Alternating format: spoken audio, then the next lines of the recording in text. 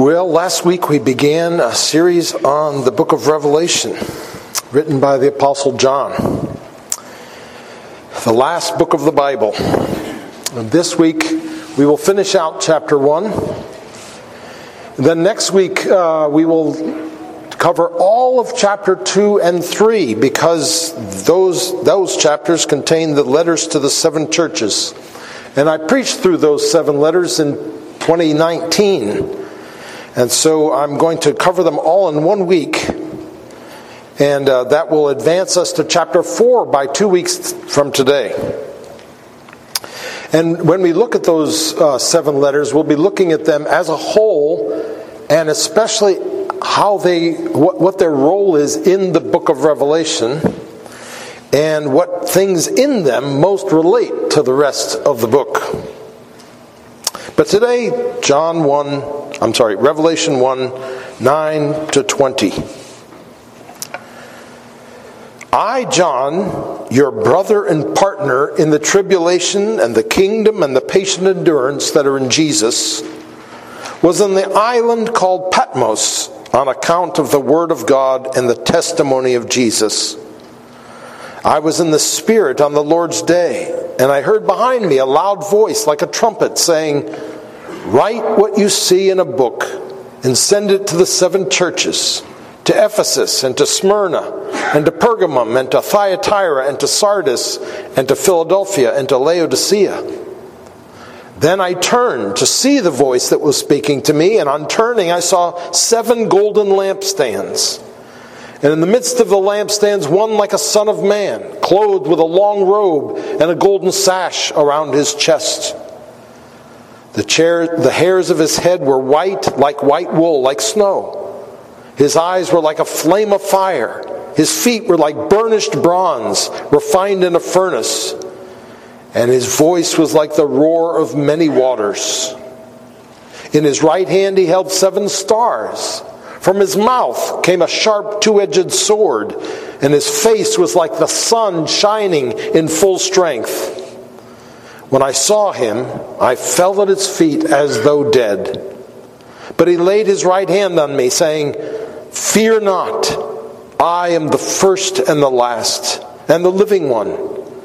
I died, and behold, I am alive forevermore, and I have the keys of death and Hades. Write therefore the things that you have seen, those that are, and those that are to take place after this. As for the mystery of the 7 stars that you saw in my right hand, and the 7 golden lampstands, the 7 stars are the angels of the 7 churches, and the 7 lampstands are the 7 churches." Okay, we're going to go through this morning in 4 chunks. Verse 9, the author, John. And then verse 10 and 12 through 16, John's vision of Jesus, the Son of Man. And then verses 17, 18, John's interaction with Jesus. And then finally, verses 11, 19, and 20, Jesus' assignment to John. So 4 chunks. So let's start with the first, the author, John, which is verse 9. I, John, your brother and partner in the tribulation and the kingdom and the patient endurance that are in Jesus, was on the island called Patmos on account of the word of God and the testimony of Jesus. So John was being punished, apparently, for preaching the gospel by being exiled to the Greek island of Patmos, which is off the coast of Asia Minor, to present-day Turkey. I'm sure some of you have been there. You all have probably been there before. But my daughter, Michelle, and her family were actually there this summer, or this fall. And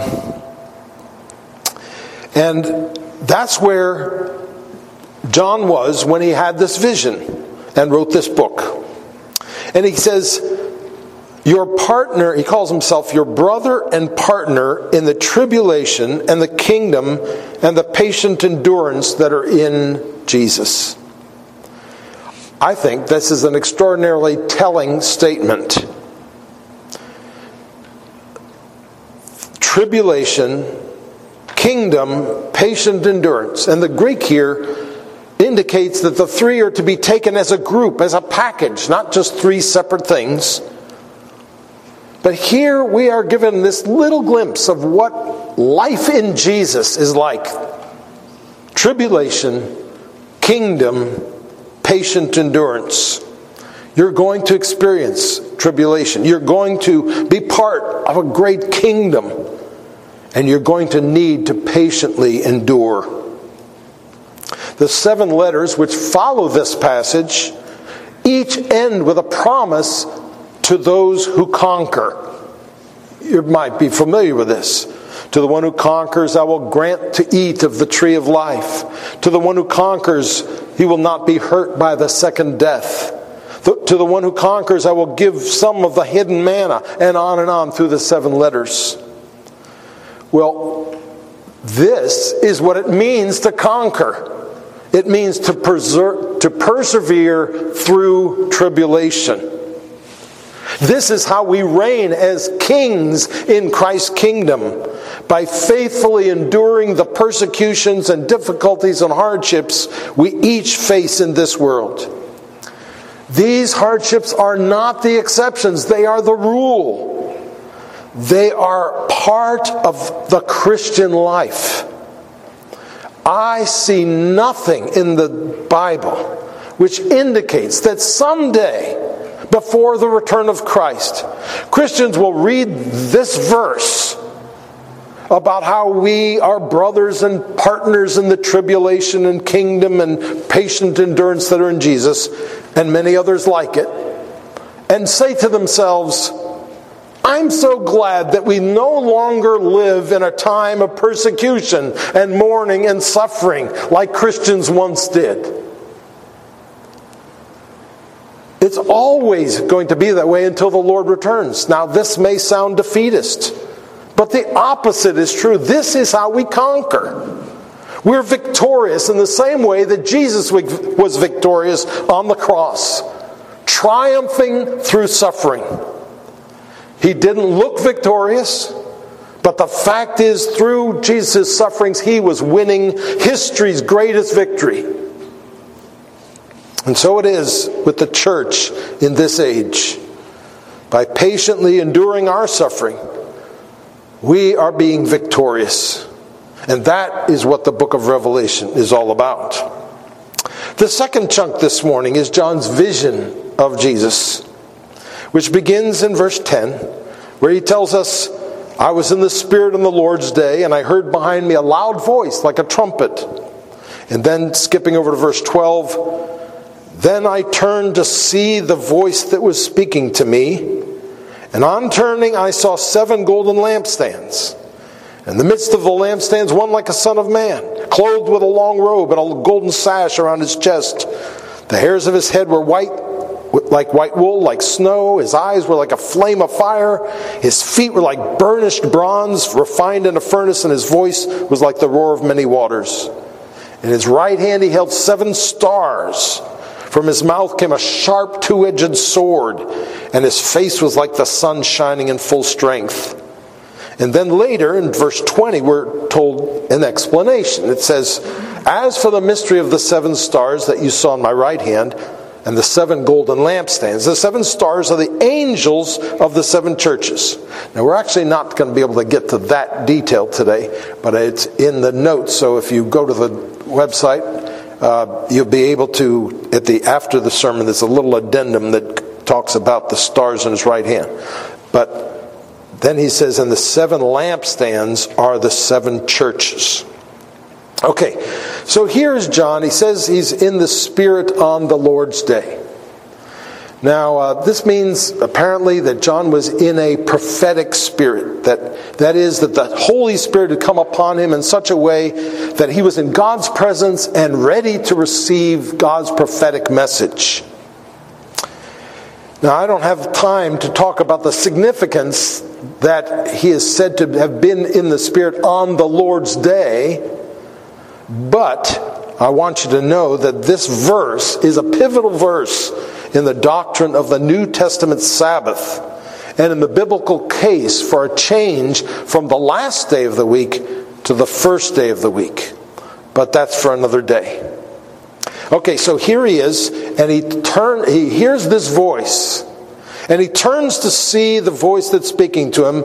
And when he turns, he sees 7 golden lampstands. Now, the lampstand is not a big part of typical American life. But the lampstand, or also called the menorah, is very familiar to the Jewish people. Today, it is the nation of Israel's national emblem. There was, of course, a lampstand in the Old Testament tabernacle and then in the temple.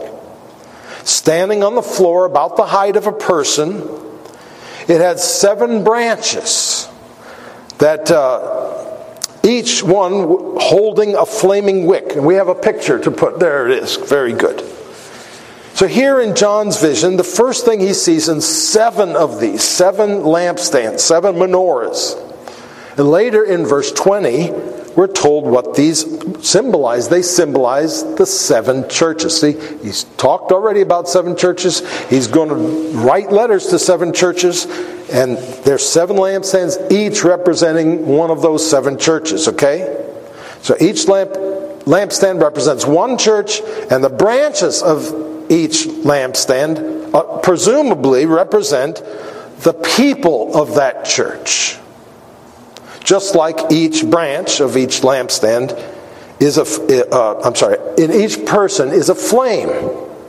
You remember that at Pentecost, when the Spirit came and rested on each person in the form of a tongue of fire, it was just like this. Each person had a flame of fire on him, just like these branches of the lampstands are all lit with a flame. So each one represents a church, and each branch represents a person in the church. And the fact that there's 7, remember what we talked about 7 last week? The 7 represents all of the group. And so the 7 churches represent all churches. And the 7 branches of each church represent all the people in that church. Not just 7 important people, but all the people. And so here we have this image where we see 7 branches, all the churches, with all the people in those churches. And in the midst of the lampstands, one like a son of man. Of course, Jesus called himself the Son of Man more than any other title. And so, of course, this is talking about Jesus. But this vision of the Son of Man also ought to make us think about Daniel's vision of the Son of Man in Daniel 7, which says, "Behold, with the clouds of heaven there came one like a son of man, and he came to the Ancient of Days and was presented before him. And to him was given dominion, glory, and a kingdom, that all peoples, nations, and languages should serve him. His dominion is an everlasting dominion, which shall not pass away, and his kingdom one that shall not be destroyed." Now, when I quote things like this, I'm not saying that John got his vision or his words by reading Daniel. I'm saying that in using, and this is important, in using this language, the Holy Spirit is not just giving John a fresh, new revelation. He's also directing us to connect what vision John is having and what John is describing with previous visions. It's like as we walk through the book of Revelation, God turns on lights to many other passages in the Scripture to help us make connections and help us to see that so much is about what the book of Revelation is about, not just John's vision. Now, one of the advantages of this is that these other passages help us to get additional insight into the things John's telling us in his revelation. And let me give you an illustration of this. In this passage in Daniel that I just read, we have the Son of Man coming to the Ancient of Days and being presented before him and being given the nations of the earth. Well, a few verses earlier, in Daniel 7, 9, and 10, the Ancient of Days is described in the vision. In the language of divinity, he's sitting on a throne. There's fire all around him. His hair is white to reflect the fact that he's ancient, that he's always been. But in John's description, in Revelation 1, the Son of Man has fire and white hair. Didn't in Daniel 7. So what's the point? Well, in Daniel, it has not yet been made clear that the Son of Man is also the Son of God. But now in Revelation, we see that this Son of Man is also described in the language of divinity, in the language of the Ancient of Days. He has white hair. He has fire all around him. And we see that he himself is God as well. We see this in 14 and 15. The hairs of his head were white like white wool, like snow. His eyes were like a flame of fire. His feet were like burnished bronze, refined in a furnace, and his voice was like the roar of many waters. And that's the language of God's voice is like over and over again in the Scriptures. This is Jesus, but it's not like the Jesus of the Gospels. Well, wait a minute. Maybe it is. Maybe it is in one place. How about the Mount of Transfiguration, where Jesus was transfigured and his face shone like the sun, and his clothes became white as light in Matthew chapter 17? That's sort of similar to this, isn't it? In both cases, he's a man, and yet he's shining with the glory of God. Here in his vision, John sees Jesus not in his humble earthly state, but in his glorified heavenly state, though still human, with all these signs of divinity. And where's he standing? He's standing among his lampstands, that is, among his churches. And this is exactly what the world needs to know. Not only that there's a God who made us and who rules the universe and has given us his law and who will one day come and judge us all, but that there is a God-man who came to earth in love and then ascended to heaven, where he dwells in unspeakable glory, and that he dwells even now among his churches. John goes on to describe this Son of Man as clothed with a long robe and a golden sash. Now, what the Son of Man is doing isn't explicitly given to us here, but is clearly implied by two things: his attire and his proximity to lampstands. If you saw a photo of an operating room with a person in full surgical attire and mask and scalpel, you don't need to be told what that person's doing. And that's like this picture here. A man in a long robe with a golden sash standing beside lampstands would have made any Jew think about the priest tending to the lampstand in the temple. You put the second picture up now. There we go. You see, priests did a number of things in the temple. But one of their jobs was to attend to the lampstand, to trim the wicks, to keep it filled with oil, to relight any lights that had gone out, to remove any lamps that wouldn't burn any longer. And now Jesus is the priest in this vision of John, tending to the lampstands like a gardener tends to his garden, or like, if you have a wood stove in the winter, you have to tend to your wood stove, or like all of us have to maintain our cars. He's keeping an eye on it, making sure it's functional, making sure it's looking okay, and doing what it's supposed to be doing. And so that's what this vision is. the high priest, Jesus, he's not only hanging around with his churches, he's tending them, he's maintaining them, he's fixing them, he's cultivating them. But originally, in the Old Testament, the priest tended only one lampstand, not 7. What's with the 7 lampstands? Well, remember, in the Old Testament, God had only one people, by and large, the Jews. But now in the New Testament, the salvation of God has been opened up to all nations and peoples. Again, that's why there's 7 lampstands.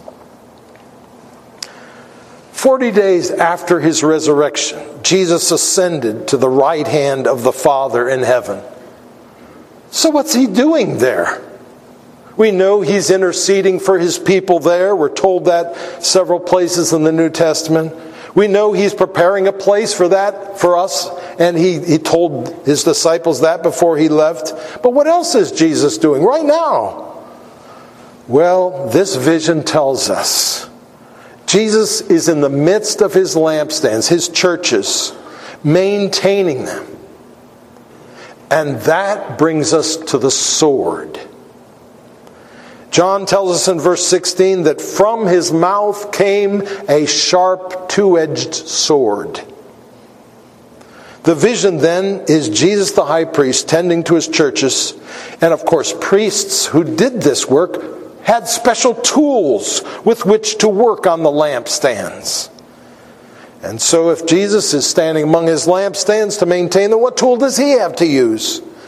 He has a sharp, double-edged sword, which is, of course, his holy word. That's why it's coming out of his mouth.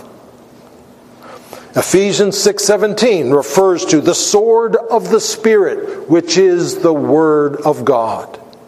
Hebrews 4:12 says, his word is living and active, sharper than any 2-edged sword, piercing to the division of soul and spirit. So Jesus uses this sword which comes out of his mouth. With his word he affirms, he corrects, he instructs, he warns. All in order to fit his churches to do what they're supposed to do. To shine as lights in a dark world. That's why the Word of God is so important to us as believers and to us as churches. The Word of God is God's tool to do His work in each believer and in each church. What makes this obvious is that this is the passage which leads us right into the letters to the 7 churches. And what do we see in the seven letters? But Jesus, by means of his word, affirming, instructing, exhorting, assuring, correcting his churches. This is what the 7 letters are. It's the Son of Man walking among his lampstands, molding them, transforming them, enriching them, refining them, perfecting them by means of his word. Now, Jesus has not written Gainesville Presbyterian Church a special letter, but he has written for us many letters. And he wants us to use them, to encourage us through them, to challenge us, to convict us, to instruct us. For all Scripture is God-breathed and profitable for teaching, for reproof, for correction, for training in righteousness, that the man of God and the churches of God may be complete, equipped for every good work. 2 Timothy 3. The third chunk of this that I'd like to address is John's interaction with Jesus in verses 17 and 18. When I saw him, I fell at his feet as though dead.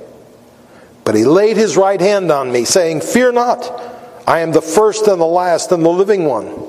I died, and behold, I am alive forevermore, and I have the keys of death and Hades." Now, for me, it's easy to miss the drama of the Bible. I read about what John saw, but I don't imagine the emotions that he felt very readily. I notice the strangeness of what he's just saying and the puzzle of it, but I'm not struck by the experience of it. But it says that John saw this vision and fell down as though dead. And this is the pattern through Scripture, whenever people come face to face with God. And it's safe to say that we would have responded in a similar way if we'd been there. But we don't have to see a vision to be gripped by God's holiness. In fact, Jesus said, "Blessed are those who do not see, and yet who believe." In John 20:29. And we are supposed to work out our salvation with fear and trembling, whether, not just if we've had a special vision of Jesus. But I love that the Lord lays his hand upon John and says to him, "Fear not." And why do we not need to fear? Fear not, he says, "I am the first and the last and the living one. I died and I am alive forevermore. And I have the keys of death and Hades." John did not need to fear because the scary one is also the loving one and the sovereign one and the good one and the one who redeems and the one who delivers. And when we see scary things on the horizon or have nightmares which frighten us, our daddy puts his hand on us as well and says, "Don't be afraid. Everything's okay. I've got this." The last little chunk is just Jesus' assignment for John in verse 11 and 19. He says to John, "Write what you see in a book and send it to the 7 churches." And then he lists the 7 churches. And then in verse 19, "Write therefore the things that you have seen, those that are and those that are not to take place, and those that are to take place after this." In these verses we see how God is behind not just the vision, but what we call the inscripturation of the vision, the writing down of the vision. And this is the way it was with the Old Testament prophets. God gave them visions and messages, and they gave them to the people, but then God also told them to write it down. And that's why we have the Old Testament. It's also the way it was with Jesus. This is also the way it was with the apostles. God tells the messenger what to say, and the messenger says it, but then he makes sure it gets inscripturated. It's all part of God's process of giving us his word. The New Testament is not an accident. It's not like a bunch of things got written and then the church hundreds of years later decided this is God's word. You can see here that this is what God intended all along. Write this down. He commanded that his revelation be put into scripture form. That's what scripture means, written down. Jesus even talked about it, and the apostles were aware of it as they wrote. The written word of God is the tool of Jesus, whereby he fuels us, he trims us, he cleans us, he polishes us, he straightens us when we're crooked, he brightens us. This happens to us as individuals, of course, but also to us as a church. And there's a holy process which takes place when God speaks his word to his people gathered in his presence. The teacher, of course, is flawed, and his flaws easily become obstacles. And it is his duty to seek to rid himself of things which make it hard for the hearers to hear. But the hearers have a duty as well.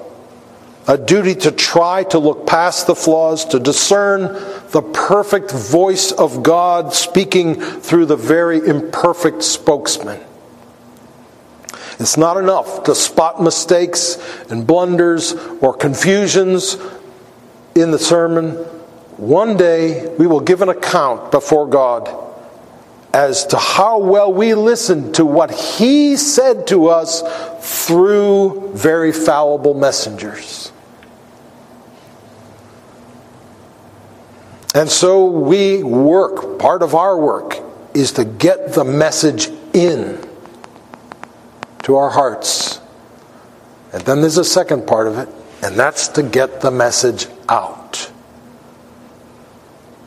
To spread the word. This message that God has bestowed upon us through such extraordinary means, to get it out so others might get it in as well. Again, look at the notes if you want to see the more thoughts on the 7 stars, but we didn't have time to get to that. But let's pray. Heavenly Father, thank you so much for your word. Thank you that Jesus is among his churches. Even, Lord, when it seems like churches are just purely human institutions, we know that it's not true. That true churches are places where Jesus dwells and where he uses his word to sanctify, to purify. And we pray that that work would be done in us. We pray as individuals and as a church that you would not just let us be who we are or let us go our own way, but that, Lord, you would show us and give us hunger to see what your will is for us. For we, Lord, we don't want to be people who do our own will. We know that your will is far better. Help us to be yielding and submissive to you and to trust fully in you. And Lord, now as we come to the table that our Lord has commanded us to celebrate, we come rejoicing that you have given us yourself. And we celebrate the cross where you gave us your body and your blood that we might be forgiven. And we pray that you would help us, O Lord, as we come to draw near to Jesus and realize that he is right here with us. We pray in his great name.